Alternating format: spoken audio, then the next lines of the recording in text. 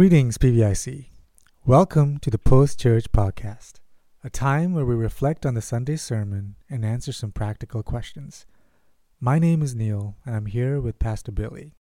So we're still in the King and Kingdom series, in the Gospel of Matthew now, in the new section called The Parables. So we are in Matthew chapter 13, verses 1 through 9, going into the first parable. Pastor Billy, go ahead and tell us what the sermon was about. Thanks, Neil. So today we dove in further into Matthew chapter 13 and specifically looked at the parable of the sower. So in the parable of the sower, Jesus compares various responses to the gospel or the message of his kingdom. He compares those responses to various soils as environments for the growth of seeds. So the path, as one of those soils, so to speak, represents the hard heart. The rocky soil represents the shallow heart. And the thorn-infested soil represents the self-indulgent heart. However, the good soil represents the heart that receives the word of God immediately, deeply, and exclusively, and reaps a fruitful harvest, which represents the evidence of a life of faith. Thank you, Pastor Billy. Let's get into the first question. You talked about the three: the sower, the seed, and the soil. And that sower is Jesus in this parable. Seed is the gospel, and the soil. And the soil is the various responses to the gospel. Right?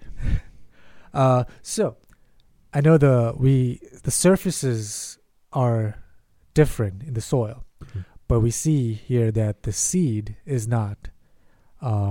So in terms of that, what is the danger in changing the seed or the gospel in any way we can in order to, in an effort to make gains in our members or in different things that we can do to in our church community to make it more inclusive? Yeah, it's a good question, and just at a base level, thinking about the parable and how to understand them, I kind of come back to where I am professionally, right? So in my profession, we do a lot of problem solving, right? And one great technique in problem solving is when you're analyzing an issue or a problem is to look at what changed and what didn't change. And both of those can give you valuable insight into a problem. So you can kind of take that same sort of approach and apply that right here into a parable and ask the question, what changes and what stays the same? What's different and what stays the same? And we see in the parable is the sower, while unknown to us, in terms of Jesus doesn't equate the sower to anyone in particular. We talked about how that opens the door to, it could be talking about God, about Christ, about anyone who seeks to sow the gospel, right? Now, while the sower is somewhat unknown, the sower doesn't change. And the seed doesn't change. But the soils are different. So we spent a lot of time on the difference of the soils. I didn't get into that kind of underlying point that you bring up here, that the seed remains constant. And I didn't delve into that in the sermon, but I think it's a great point to bring up. So that being said, if the seed represents the gospel or the word of the kingdom, we see that the seed is unchanging. So there can be a temptation to take the word of God and accommodate it to, take parts of it that maybe are not that palatable, right, and de-emphasize those parts, or modify or change, right, to accommodate the sensibilities of the culture. And there's great risk there, right? Because you lose the unadulterated gospel. And this small, seemingly insignificant point that the seed in the parable, that the seed remains constant, I think is leading us to that point that when it comes to ministry, when it comes to how we present the gospel, how we that we shouldn't be sugarcoating it, we shouldn't be trying to change it, spice it up. If we could somehow actually do that, spice the God. What is more scandalous than the gospel, right? The Son of God, God Himself, gives Himself up for humanity.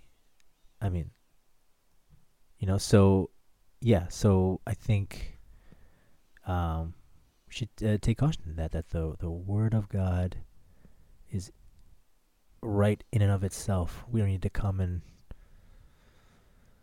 do a lot of smoke and mirrors and song and dance to amp it up in some sort of way. We should just keep it simple, right? Preach it. And I think the parable does speak to that, in that the seed remains constant. I think it's similar to we discussed last week about the parables, right? We can't change, like if we use it, we can't really, we have to make sure it's still grounded. Yeah. The theme is like in the Bible and not make it according to it our is similar own. to what we talked about last week, that we stay grounded and rooted in the Word, and be wary of the fact that our own minds and devices, right, can become take us off on the wrong track. All right. Thank you, Pastor Billy. All right. On to the next question.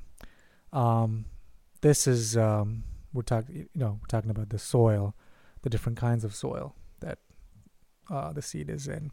So this particular is for the rocky soil, right? If the rocky soil is professing the delight of the word, but however the person's heart is not changed when hardships come and trouble arises, right? And the faith sort of disappears. So if the rocky soil is pertain to those that walk away from the faith when faced with these trials, would you say that it's like a good test to as to whether we are in the faith or not? You mean trials? Trials, yes. I'm sorry, yes. The trials. And is this what it means to say that suffering is some kind of a sanctification or a sanctifying work? Yeah. I mean, I think what we hear here about the rocky ground really helps us form a theology of suffering, right? And we need a theology of suffering. I think American Christianity does well to talk about a theology of prosperity, right? And you need that. When I say well, I mean does well about talking about it, not that the actual theology is done well, right? But you need an appropriate theology of prosperity and an appropriate theology of suffering to understand the world that we live in, right? Tests and trials and challenges and struggles, these are somewhat, these litmus tests of our faith. And I think we know that God will often use trials to work in us in a sanctifying sort of way. And to know that, I think, helps us, again, have a proper theology of suffering. I'm drawn to Romans chapter 5.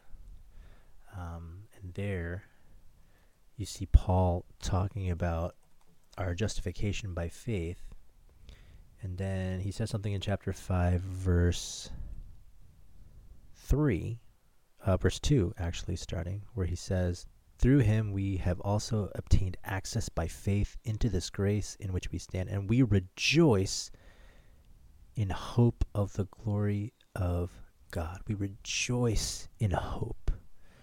That makes sense, right? That we know that there is an eternity that awaits us, right? We know that there is a glory that awaits us, and that is in Christ, right? And that's a hope that we look forward to, and we rejoice in that. That makes sense, right? But you go right into the next verse. He says, not only that, but we rejoice in our sufferings. And if you stop right there, you say, hold on, that doesn't make sense. Yes, rejoice in the hope. Okay, makes perfect sense. Rejoice in the suffering, Paul? How? Why? How? But you have to keep reading, right? Because if you keep reading, he says this, knowing only, not only that, but we rejoice in our sufferings, knowing, and this is where the understanding comes in, right? Knowing that what suffering produces endurance. Endurance produces character. Character produces what? Hope. So there, suffering, we're supposed to rejoice in our hope, right? But the road that gets us to hope starts where? Yeah, starts with suffering, right? So, yeah, I think the idea is that, it's not if we're going to have trials and tribulations, it's when we have trials and tribulations. But, yeah, God uses them in such a way that, builds endurance in us. And then endurance produces character, and the character ultimately brings us hope, so that we can rejoice in hope. We can also somehow rejoice in suffering. That's seems very counterintuitive, but when the understanding is there, and that's why it's important for our receptivity of God's word, right? To receive it immediately and deeply and exclusively. And when we do that, doing something like rejoicing in suffering is possible, but it's because of that understanding that we have. And that's where he says knowing. We can only rejoice in that by knowing this. I like that. I know I have this quote from C.S. Lewis that I always have in the back. It goes like, life with God is not immunity from difficulties, but peace within difficulties. That's and it's a tough thing to go through, but at the end of the day, that's the hope. Yeah, and we have a high priest that can can sympathize with us, right? So that's an amazing thing. So whenever you're going through suffering, you lift your eyes and you gaze upon the cross. What do you see? Christ not on a throne, but entering into our very suffering. So that's a powerful resource for us, again, as we form a proper theology of suffering. The cross stands there, right, for us. Amen. And it's really, you mentioned the statistics that you mentioned in the sermon. That's kind of alarming. What you said about, how, why is this in America, the suffering, other persecution so little, but you said 20th century, that there's more martyrs of Christ than all of 19th century combined. But I feel like that's not in. Do you think it's more in the world? It's worldwide. It's worldwide. That's what I said. It was worldwide. America is, like you said, right? Like not that much persecution. Yeah, but we make so much noise here. Yeah. But then you look at someone in Middle East, for example, right? And how they worship under their not open, but I think we gotta recalibrate, and I think again, I kind of pointed to sloppy sowers of seed, and if you preach a gospel that requires nothing of you, and demands nothing of you, and doesn't seem valuable or isn't worth fighting for, then obviously we're going to produce folks that when trials and when troubles arise, that's what's going to happen, right? Yeah, it's eye opening. I mean, it's parallel to Sower. It's something that we learned from Sunday school, onwards, but like as you get older, that's when you like really put yourself, in the soil, right? Like, yeah, whichever hardships, whichever. I feel like I have been through each. Well, and that's an amazing thing, right? As you go through, right, you kind of think of these different responses, and you go, well, yeah, it's an opportunity to self-examine. Right. Yeah. And for me, the parables, I think, and that's that last piece of our ability when we're those three methodologies that we use. That's why that last one is so important, right? It's listen with the original hearer's perspective, look for the main point, and thirdly, how might this truth change my perspective? Wow. So that last one is so important, right? And that's also when we talk about the immediacy of God's word, right? You come to the parable, you read it, you can't be like, all right, well, that was great. I'll think about this in 3 days. It's like, no, stop. And how can this truth change my perspective right now, today? To ask that question, that's sort of self-reflective. And the parables Jesus' parables just do a great job of bringing us to that place every time. Yeah. I'm looking forward to the next couple of weeks, Yeah, should be good. All right. Thank you, Pastor Billy. So going forward this week, do you have, what are those questions that we can think about? Yeah, so firstly, how can you ensure that when you hear the word of the kingdom, it doesn't just remain on the surface of your heart, but penetrates deep within? So this one's kind of talking about the hard heart, to just kind of meditate on that for a bit. Secondly, is to identify areas in your life where worldly concerns and pursuit of riches may be choking the word. So how might you prioritize the word over these distractions? And thirdly, just to kind of assess your life based on the fruit of the Spirit, namely love, joy, peace, etc. So how can you bear more fruit in your daily walk as a disciple of Christ? All right. Thank you, Pastor Billy. As we go through this week, let us persevere through our persecutions, triumph through our trials. So until next week, let us strive to live all of life to the glory of God.